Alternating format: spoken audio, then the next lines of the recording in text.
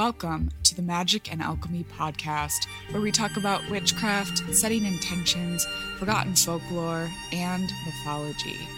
Created by Tamed Wild, magicandalchemy.com is a collection of stories, rituals, and articles crafted by a variety of creators and writers, including myself, Kate Ballou, and my co-host, Kristen Lisenby.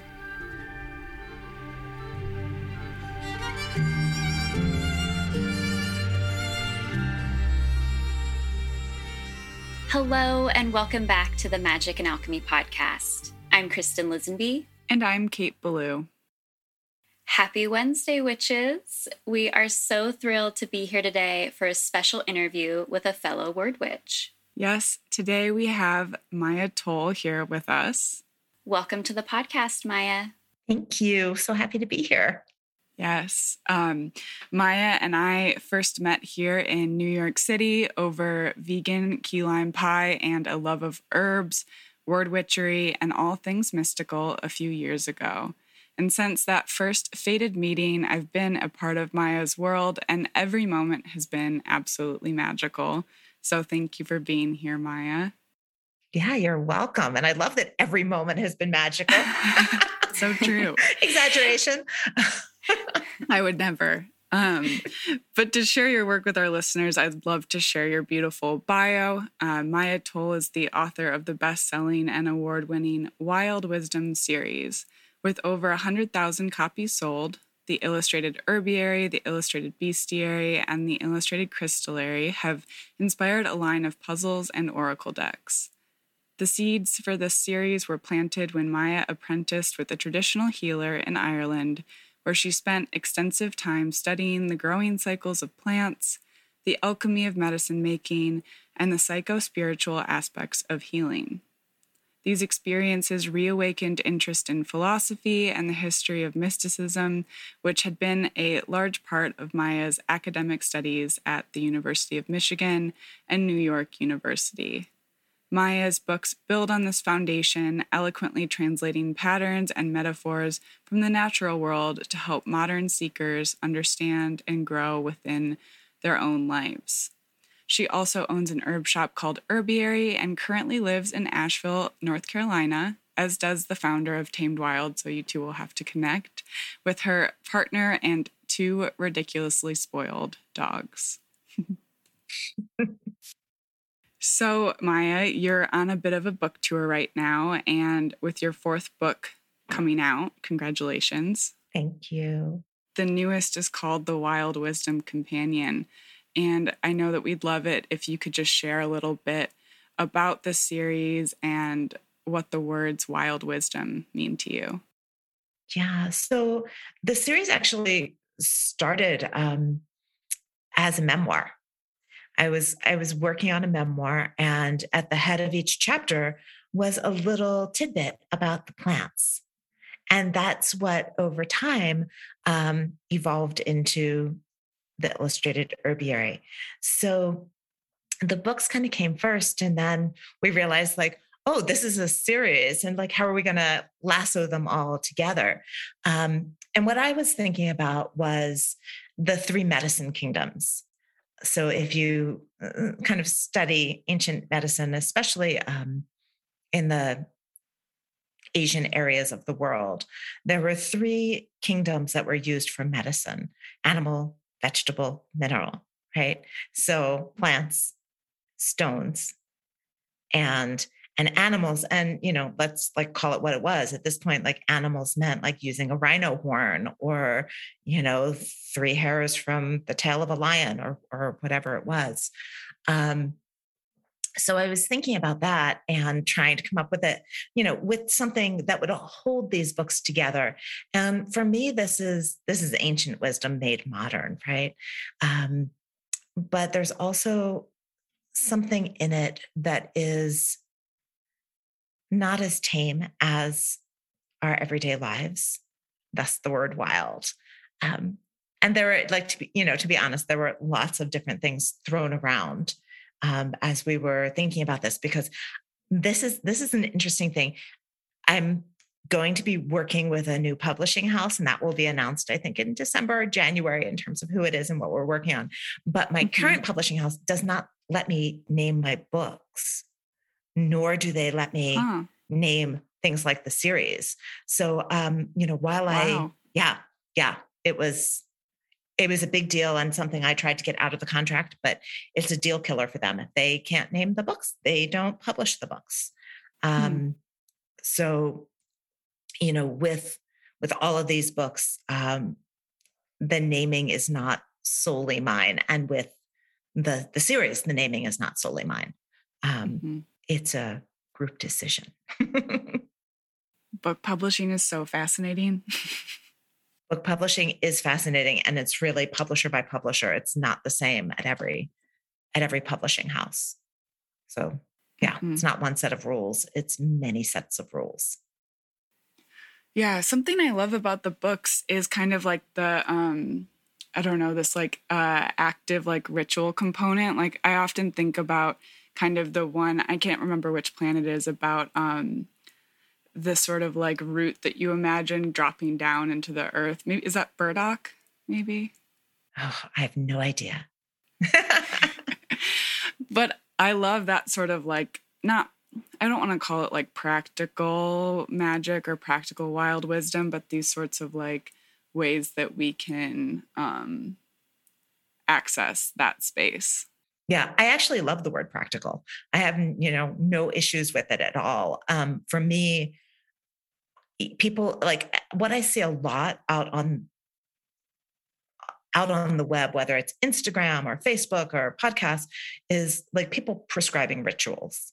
And, everyone always says to me, how did you come up with so many rituals? I came up with so many rituals because I never do the same ritual twice. In the moment, I feel into the situation, see what needs to happen, see what energy needs to shift, and come up with what I want to do to shift that energy. So, each of those little rituals to me are meant to be more of a suggestion. Like, try something like this, as opposed to do exactly this. I don't actually believe that we can step into each other's magic. Like I know that like people who do ritual magic, the way I think about it is almost like you're getting on the freeway, like it's a track that has been well honed over time. But that's not what I do. I feel like for me, what I'm always trying to do is to feel into the energy of any situation and then see what needs to shift, and then think about what I need to do to shift it. And the truth is, to shift energy, you don't need anything but to give it a push. I mean, energy moves very easily, but our human brains need a little something, right? And so what I'm actually doing is assisting myself when I do that, as opposed to like, I don't think that jumping around 3 times, waving smoke in the air or whatever, I don't think that does shit. What changes something is me manipulating the energies and pushing the energies in a different direction. And all that jumping around and calling the quarters or whatever you want to do, I do that to assist me. The universe doesn't need me to do any of that. It helps me to align my energy to get my energy where it needs to go. If that makes any sense. So all of those rituals are kind of suggestions that you can then take and be like, okay, something like this. And I'm going to feel into the energy that I'm in this particular moment, and see, how to kind of cozy up to it and get it to shift a little bit this way or that way, which might mean changing the ritual. And also, if the ritual doesn't speak to you, then it doesn't work. If the whole point is for it to help you align with you and with your brain and with the energies within you so you can reweave them, if you're not vibing with it, then it just doesn't work. End of story. Totally. I took a writing class with C.A. Conrad once. I don't know if you know their work, but they were talking about how kind of like ritual and these rules or these guidelines can like make us be more radically present. And I loved that because it like was kind of like you build the framework to then move into, but exactly that, like it has to resonate with you. Like I think CA was like, oh, I went to go lay on the same sidewalk every day. And then I would draw from different angles and then I would write the poem. Like that wouldn't necessarily work for me, you know, but. Well, but I love that idea of radical presence, right? Because I think that's just another way of saying aligning with the energies, right? It's just different words for the same thing. It's you're bringing your whole self to the situation so that you can see what the heck's going on, not just on the physical realm, but on all the realms. Yeah, I feel like sometimes people get so caught up in like the rules of things, like, but that's just playing more into like perfectionism. And I know that, you know, Kristen and I are often telling people like, you know, you have to do, like, you are just inherently magic yourself, you know, and the rest of it will follow. Yeah. My teacher used to say, my teacher in Ireland, you know, use the tools until you don't need the tools anymore. Because it's not about the tools. That just gave me like the truth bumps.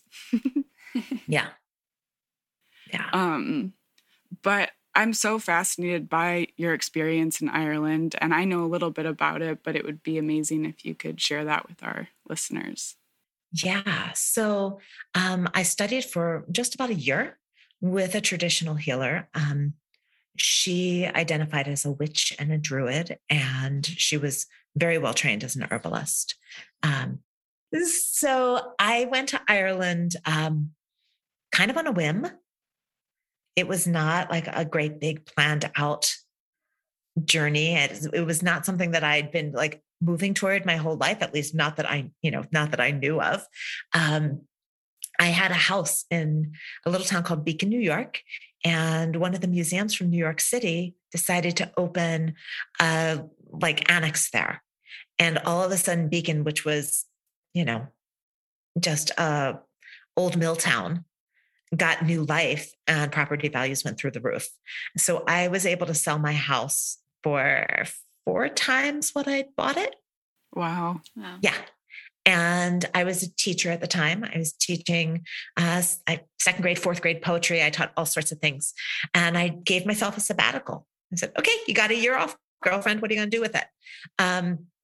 And so I made a giant list of all the things I was interested in. And it was a big list, like a page long, of pottery and herbalism and jewelry making and poetry, so many things. And I was like, okay, I'm going to study one or many of these things over this year. And then I had a dream, like a sleeping dream. And in the dream, I was shown Ireland. And I was told, this is where you're going to go to be initiated. So I started cross-referencing, Ireland plus everything on my list, Ireland plus jewelry making, Ireland plus pottery, Ireland plus herbalism. And that's how I ended up, going to Ireland and studying with this teacher. So it was not meant to be a new career path. It was just meant to be a year off. But life had other ideas, and it became kind of the foundation upon which everything else rests. In terms of like daily life in Ireland, I think that we have this romanticism, like, oh, you went off and studied with an herbalist in Ireland. That's amazing. On a daily basis, I was like digging in the garden, planting things, wandering around the fields for hours and hours, avoiding the bull who liked to charge me while trying to gather herbs. No. It was not, it was often not romantic at all. Like it was often very, very lonely. It wasn't like I was having fun 24/7.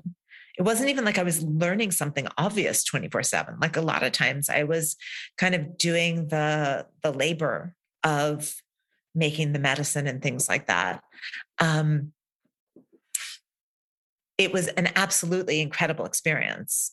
And I would say if you are looking to change your life, like a full immersion in something new is absolutely the way to go. But take the romance out of it. Like bring sturdy boots and good gloves because you're going to be working.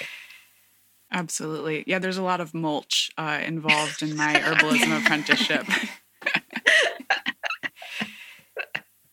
It's such an important aspect of it, though, like the dirty Mm-hmm. parts, because, like you said, gardening and working with plants and herbalism has been romanticized so much, but it's dirty work and sweaty. And yeah, it's definitely worth it, though. Yeah, the way you feel after like a day in the sun after hard work, it's like, I don't know, it's a special sort of feeling, I feel like. Yeah, it's a very particular kind of tired. Mm-hmm. Yeah. And I love too, like, I love the 1 year, I'm going to do this for 1 year life path thing. Like, I know, like, Kristen, like, I'm going to move to the Azores for 1 year and try it out, or I'm going to move to New York City for 1 year and then I'll probably leave or something. But it's like, it's funny how those like small breadcrumb moments are like the most magical and can change everything. Yeah. Well, I think you're giving yourself permission, but you're also leaving yourself kind of a safety net. Mm-hmm. Right? Yes. Like, I don't have to do this forever, because if you went into something thinking like, I have to do this forever, I have to make it work. First of all, that's incredible pressure. Right. But I think also it takes time to adjust and to learn and to like take yourself through all the steps of actually being in a new place. And if you were thinking that entire time that you couldn't get out of it, it would really color, I think, that initial experience. Mm-hmm. And I just think there'd be resentment baked into the cake unless things were going really, really perfectly. Whereas when things aren't going perfectly, you can say to yourself, I can do this for a year. I'm learning something that's worthwhile. Like you can justify it even in the miserable moments, without letting the resentment get baked into the experience, if that makes any sense. Absolutely. So I'm curious, like before choosing herbalism or Ireland, like what was your relationship to magic or witchery or even the word witch itself? Yeah, so that's a great question. Before Ireland, there were a couple different threads I was pulling on. First off, it was herbalism. I got sick in my 20s, and the medical system did not know what to do with me.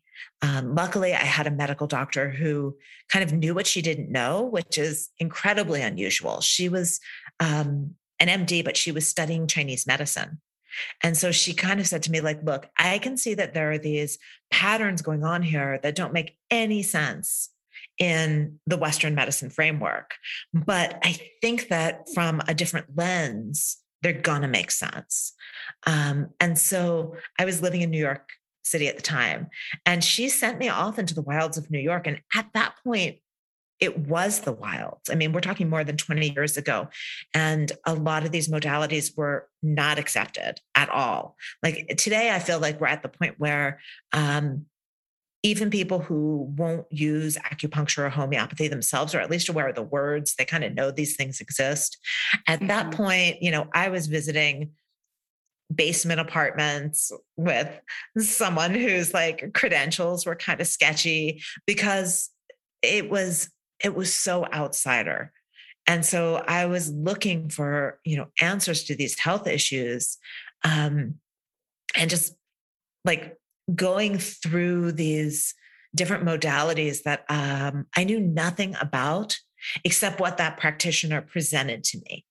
There just wasn't kind of the information in the broader psyche at that point.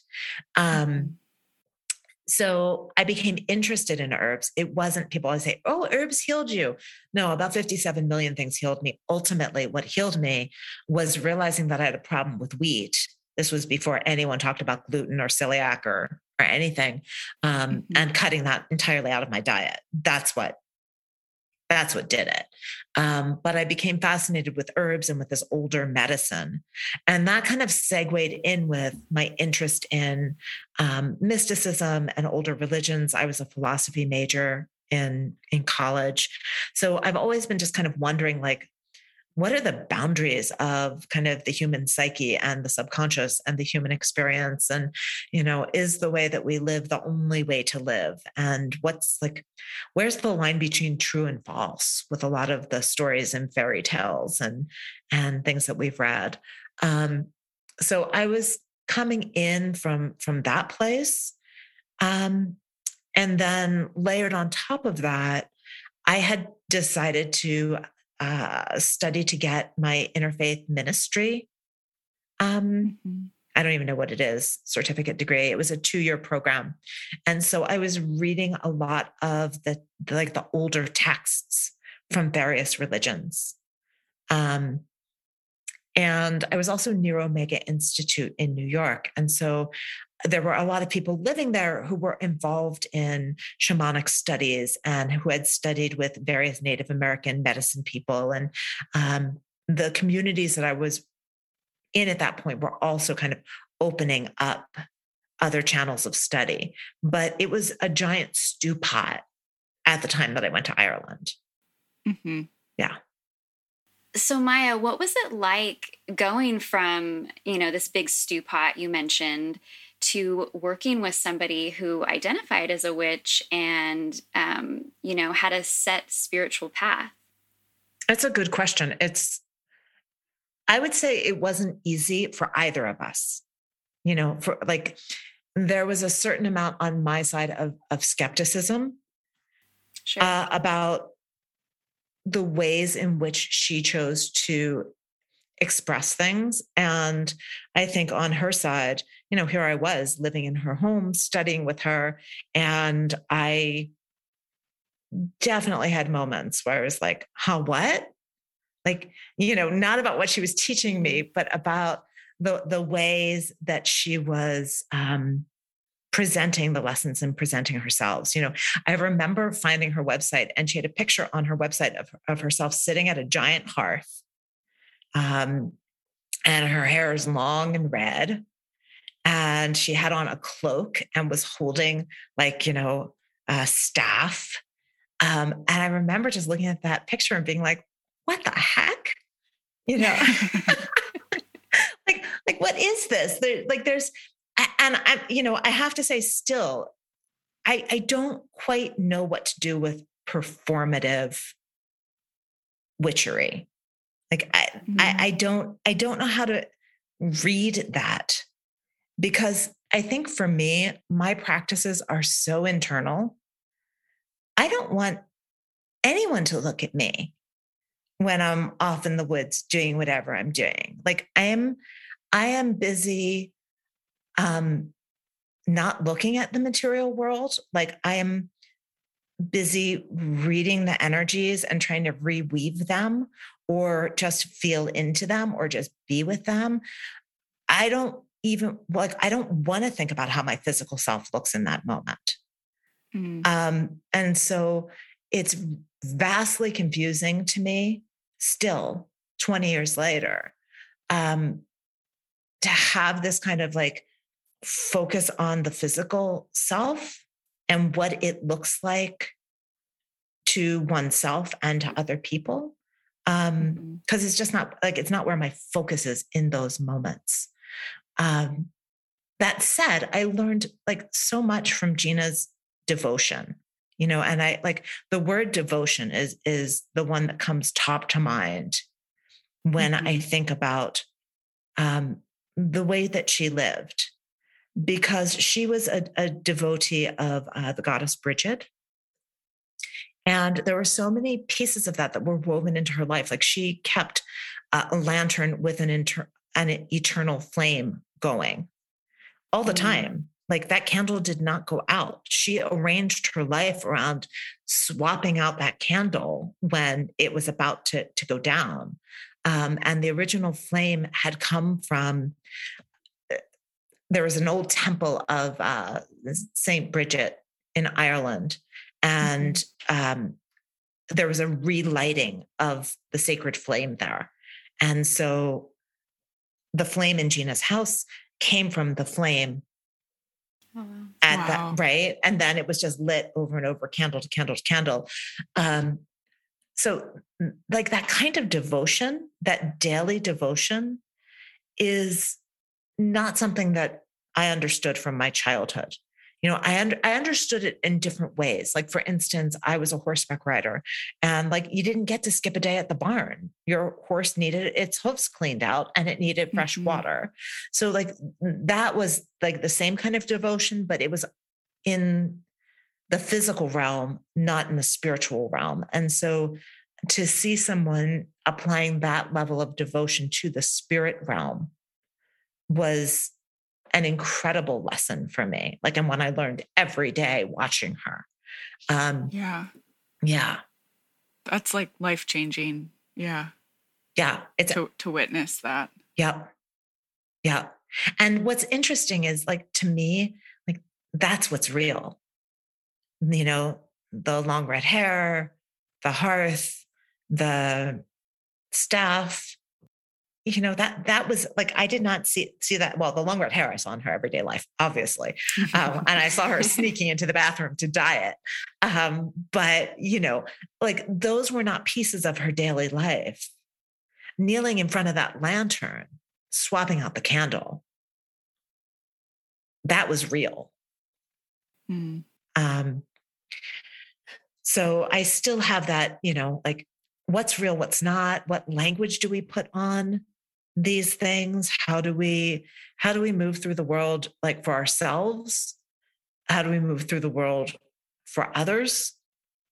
And I think it gets all woven together. And it's something that I have never gotten to a point of comfort with, like, calling myself a witch, a word witch. Yeah.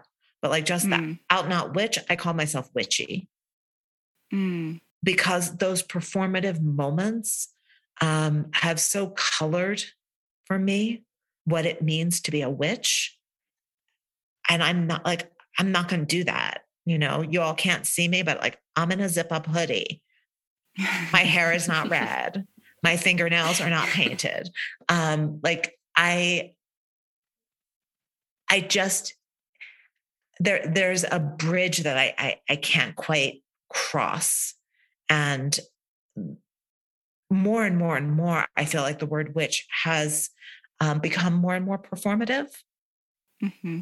And also more and more like, you're supposed to do certain things.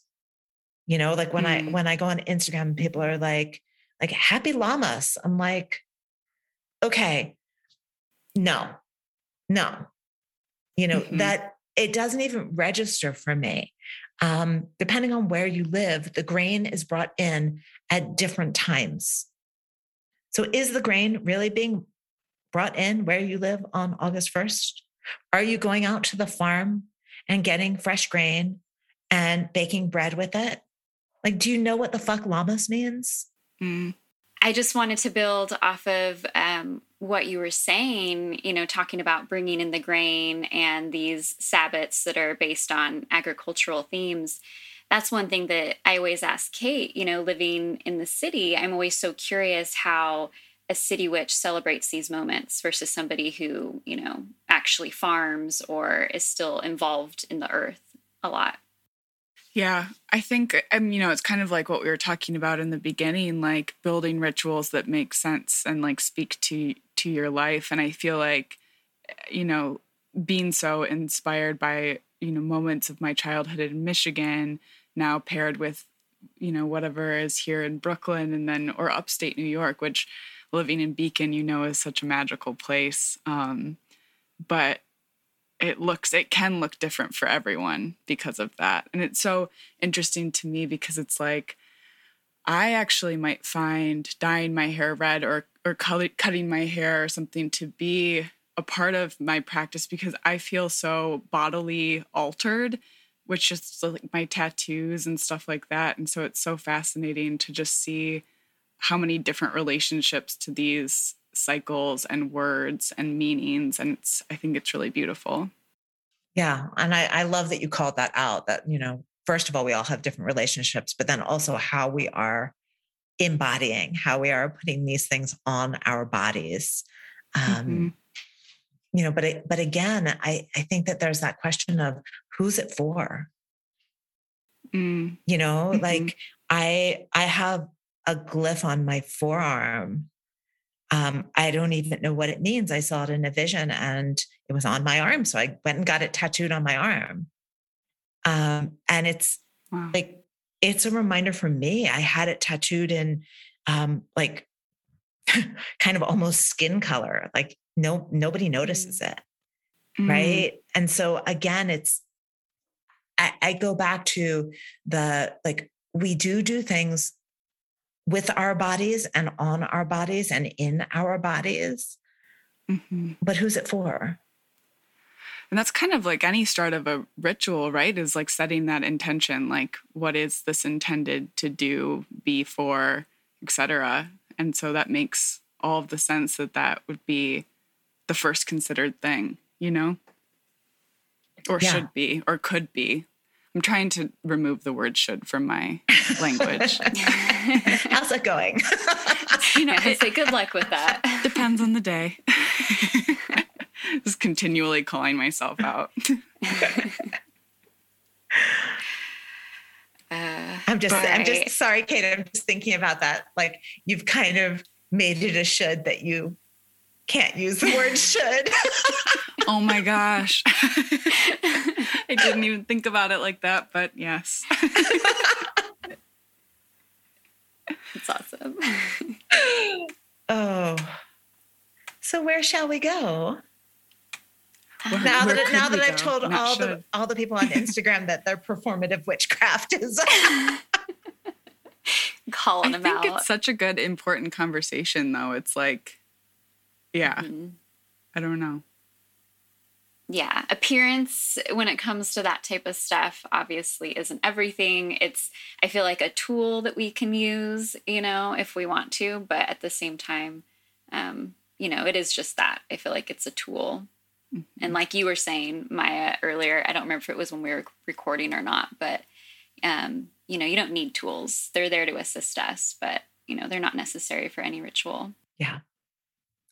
Yeah. And it's interesting too, because I think I've talked to Kate about this a little bit, or texted with Kate about this a little bit. This is the last time I'm going to do witch camp. And some of that for me is, it's like an amazing program. Thousands of people have gone through over the years. And I think that it's deeply enriching. But when I started using the word witch, it wasn't out in popular culture. And so it was a word that I was making meaning for.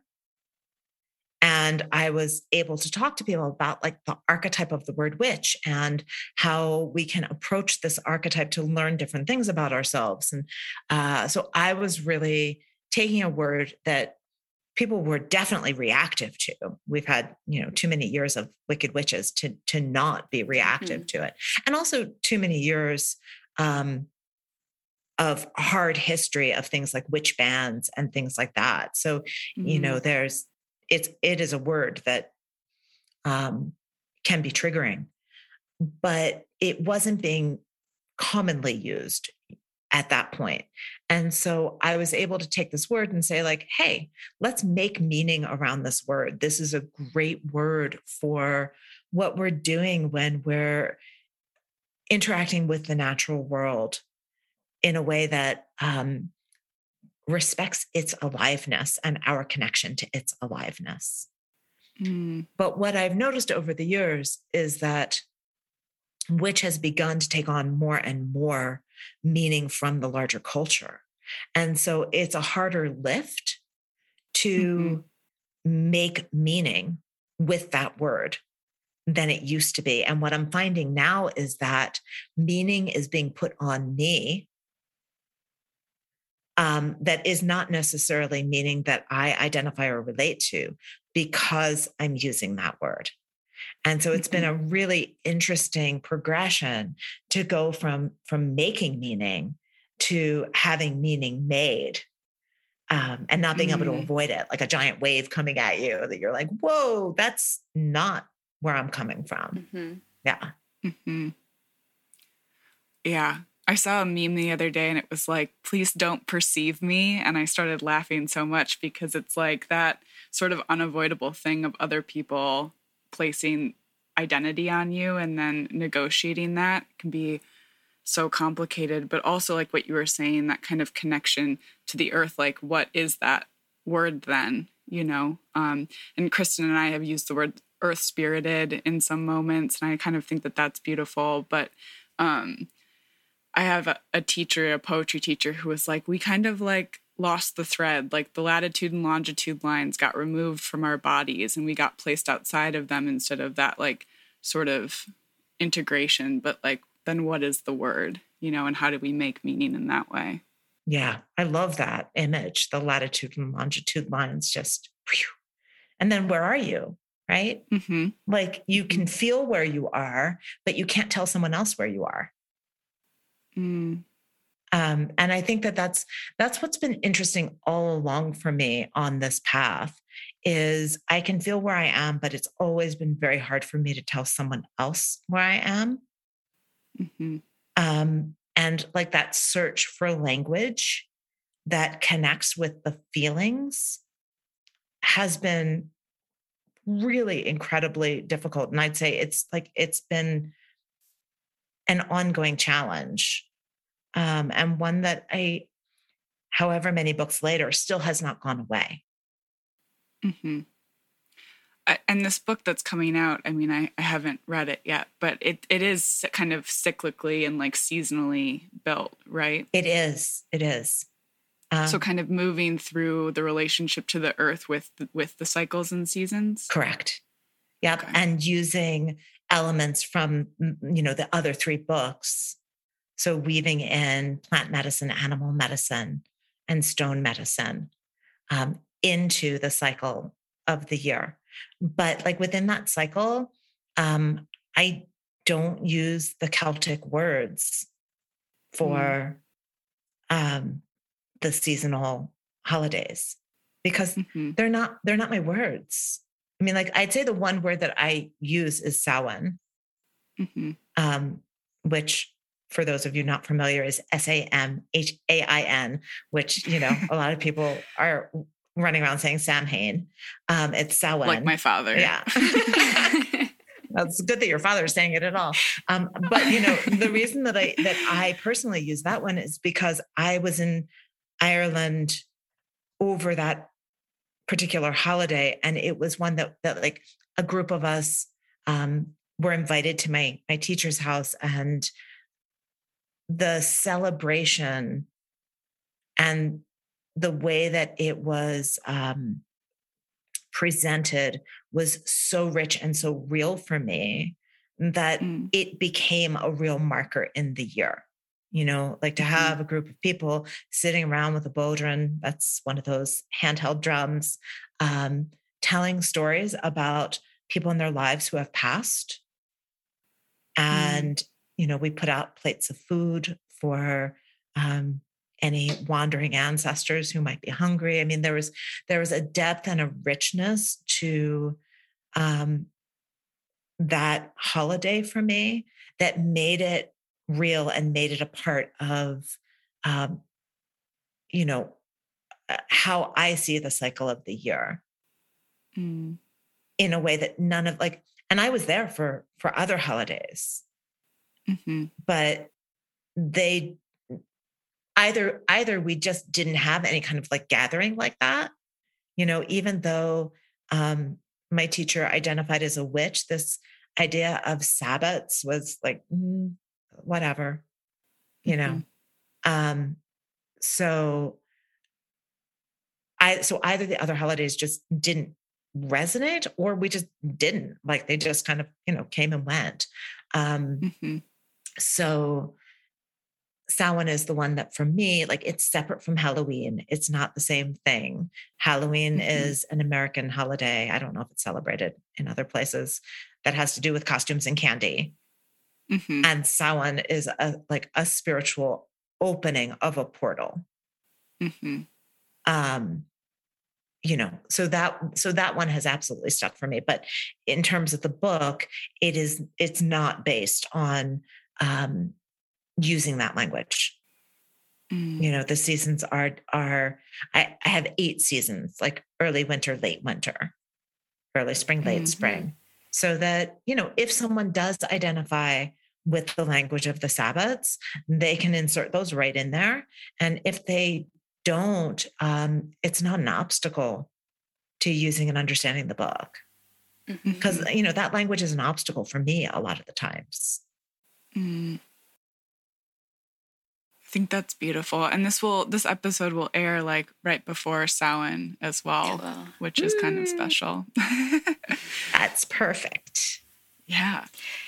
And so I guess, do you have any kind of advice or wisdom or practical magic around someone maybe wanting to celebrate for the first time or in a different way, or any inspiration there? For Samhain? Mm-hmm. Yeah. So, I think that what's important to remember about all of these holidays is that we have put them on a calendar day at this point. But traditionally, originally, they were not on a calendar day. Like Lammas, which I mentioned before, was the day of the first grain harvest, whenever the hell that happened. Like Beltane being when the hawthorn blossoms come. Exactly. Mm-hmm. And so Samhain was, and I don't remember exactly what the astronomical lineup is, but Samhain has a very particular astronomy. And when that happens in the sky, that's Samhain. So for instance, like this past year, it was more like November 7th. Like it doesn't necessarily line up with when the calendar says it is. So I would start by saying, for anyone who's kind of like new and like, ooh, I love this idea of having a time and space to connect with anyone who's passed and with the ancestors, that first of all, feel into it. It feels like a portal opens. There's a sense of otherworldliness that starts to infuse into the days. And it might not be on the exact day that, your wee moon calendar says Samhain is. So first of all, feel into it. Second of all, it's not a singular moment. It is a portal, which just like the solstices and the equinoxes, like there's a time period where you're in that window. So, if you're going out with the kids on Halloween, and like the most important thing around that time is getting their costumes ready and enjoying that time with them, by all means, do that. Like, get rid of the rigidity and the rules and start feeling into what feels right in your body, what feels right to your intuition, and find that moment. And you also can look up like astronomical Samhain, and you can figure out when it is. Like that's something that is Googleable. Yes, Google. Grandma Google knows all. And she also knows a lot of shit. So, I think that to me is the beginning. Like if it doesn't feel like it's Samhain on the date that your calendar says it's Samhain, then it's not Samhain. Right. Samhain is the moment that the portal opens, not the moment that the calendar tells you. So I always feel into it. And for me, I keep it super, super simple. I make a plate, usually off of like just my own dinner plate, and I take it outside. And in that moment of walking out the door, sometimes words come, sometimes a song comes, sometimes some kind of physical, like walk around the tree 17 times and pat your head, whatever. Sometimes something comes. And if I feel something moving through me, then I move with it. And if I don't, I put down my plate, I whisper thank you, and I go inside. And I don't put any restrictions around what I do, nor do I put judgment on what I don't do. You know, I have no idea how it's going to play out. Sometimes I'll have a dream, or sometimes I'll fish out an old piece of jewelry without even realizing it. I'll be like, oh, I want to wear this. And I'll be like, oh, that was my Aunt Seal's. Hi, Aunt Seal. What's up? You know, so like, I just trust that it's going to play the way it needs to play in the moment. And I take the pressure off, and I take the performance for myself, for the ancestors, for anyone on Instagram, like none of that's on the plate. Mm-hmm. And I would stress that, like, that performance for yourself, because I do think that a lot of times when we're being performative for ourselves. I need to prove to myself that I am witchy enough, or that I'm observant enough, or that I'm devoted enough, or that I give a shit about my ancestors enough. So if you can take that away, then, you know, after you let that fall away, something else is able to move through you. Like the energy of that time period can be present with you instead of your judgment being present with you. Yeah, like judgment as the dam in the river. Yeah, judgment is always the dam in the river. Like if you're judging, you're in your head, Mm-hmm. not in your heart, not in your intuition. Mm-hmm. Oh, it sounds so easy when we're just talking about it. And then as an Aquarius, I'm like, oh my God, no. You know what though? I'm not going to pretend. I mean, all you have to do is replay this podcast to hear that I have judgments. We're not talking about wiping judgments out of your life entirely. We're talking about like a small judgment-free zone. And I try to treat my brain like a recalcitrant child in these moments. It's not that judgments don't come up. It's that, like, I'm like, okay, got it. You know, you think there's this thing you should do. Let's talk about that later. Right now, we're just going to put the plate down, take a couple deep breaths, hang out, you know, and go inside and talk about all the things you should have done. So like there's this kind of, I picture like my soul or my psyche kind of like stepping out of the active brain and kind of putting itself in a different sphere where it can observe my brain going, and just be like, okay, gotcha. You might have some important stuff. Thanks for stopping by. Yeah, you might have some important stuff to talk about. We'll get to that in a little bit. Mm-hmm. Yeah. And this is where, you know, I think that when we start talking about stuff like this, you begin to see how different spiritual practices are absolutely aligned. How many times have you heard a meditation teacher or a yoga teacher say something just like that? You know, like all of this stuff is just different ways of expressing the desire for connection. Maia, it seems like intuition is like a huge part of your practice. And I feel like it's something that's talked often about in the witchy community, you know, trusting your intuition and everything. Do you have any suggestions for people who maybe are struggling knowing if what they're feeling or hearing or seeing is intuitive or if it's, you know, ego-based? Yeah. It takes a while to sort that out. You know, it takes like years to sort that out. So again, I'd say start by being gentle with yourself. Keep a notebook, note down what you're experiencing so that you can go back and, you know, check yourself, because that's how you're going to learn what's really going on. But I think that the most important thing with intuition is intuition does not come from that judgy voice in your brain. And so learning to hear that judgy voice in your brain and separate yourself from it is key. You know, that intuition comes through your body. It comes through your heart. It can come up as like claircognizance, clear knowing. But when it does, it's a different voice. than judgy voice. And so you need to learn to identify like the different ways that you talk to yourself, essentially. We're not talking about a split personality. We're talking about all the different ways that you communicate with you.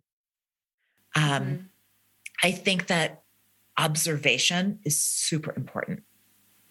Yes. So observing not only what you see and what you hear, but what you feel.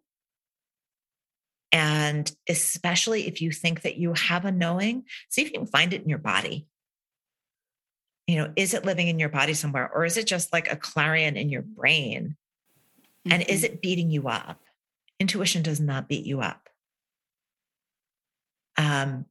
So I think those are some markers to start with, but really just keeping some notes so that over time you can start to identify. I was learning to work with my intuition right after 9/11. And it was really interesting because I'd have these moments where I'd be like, oh my God, anthrax in the subway. There's going to be anthrax in the subway. And I would then go watch the news to see if there was anthrax in the subway. And I got myself on this like crazy treadmill where I'd watch the news. I would take things in. I would morph them into something in my brain and then be like, I have an intuitive hit. Should I call the police? I made it into this humongous drama. If you're making it into a humongous drama, it is not intuition. I can pretty much guarantee you. Intuition comes in soft and clear. And I find for myself that either I know stuff and there's nothing to do. Like I have woken up and said to my partner, a plane crashed last night. And he'll hop on the news and, sure enough, there will have been a plane crash. There's nothing I can do, right? It's like I think of it like listening to the radio. It's kind of like you're listening to the psychic airwaves. I don't need to take action. A plane crashed last night. It happened. Or I get a hit that is very much directive for me, but it's not drama. It's like, don't go that route. Turn left where I normally would have gone straight. And then later I find out there was an accident and I would have sat in traffic for 45 minutes. But it's not like a great big debate or conversation like, oh, should I go left? Should I go right? It's just all of a sudden I'm driving along and I'm like, I'm not going to take River Road today. I think I'm going to hop on the highway. Witchcraft to avoid traffic should be a book. You could probably sell that book. Also, parking witchcraft, finding a parking space. Yes. It's how I find lost keys. Yeah. Amazing. Well, I think that we're running out of time, sadly, for today. But Maia, before we go, can you tell our listeners where they can find more of your work or connect with you? Yeah. So my website's MaiaToll, MaiaToll.com. And that's the best place to see what's going on. And then I keep up an Instagram account and sometimes on Facebook. And Newsletter, absolutely. Sign up for the newsletter. And you can do that on my website. And then, the books are available wherever you buy books. Support your small, local, independent bookstores. You can always ask them to order them.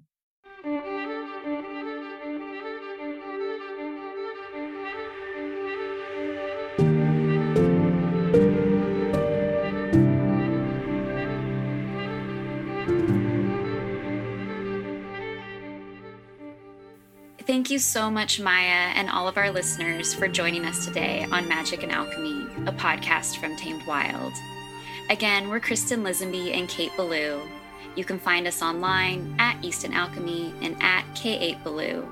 Send us all of your questions, comments, or just say hello via email at podcast@tamedwild.com. You can view all the amazing offerings from Tamed Wild on their Instagram @Tamed Wild or on the blog magicandalchemy.com. Tune in to next week's episode where Kristen and I discuss the witch's altar. Just a reminder that magic and alchemy are always available to those who know where to look for it, so mote it be or something better. Until next time.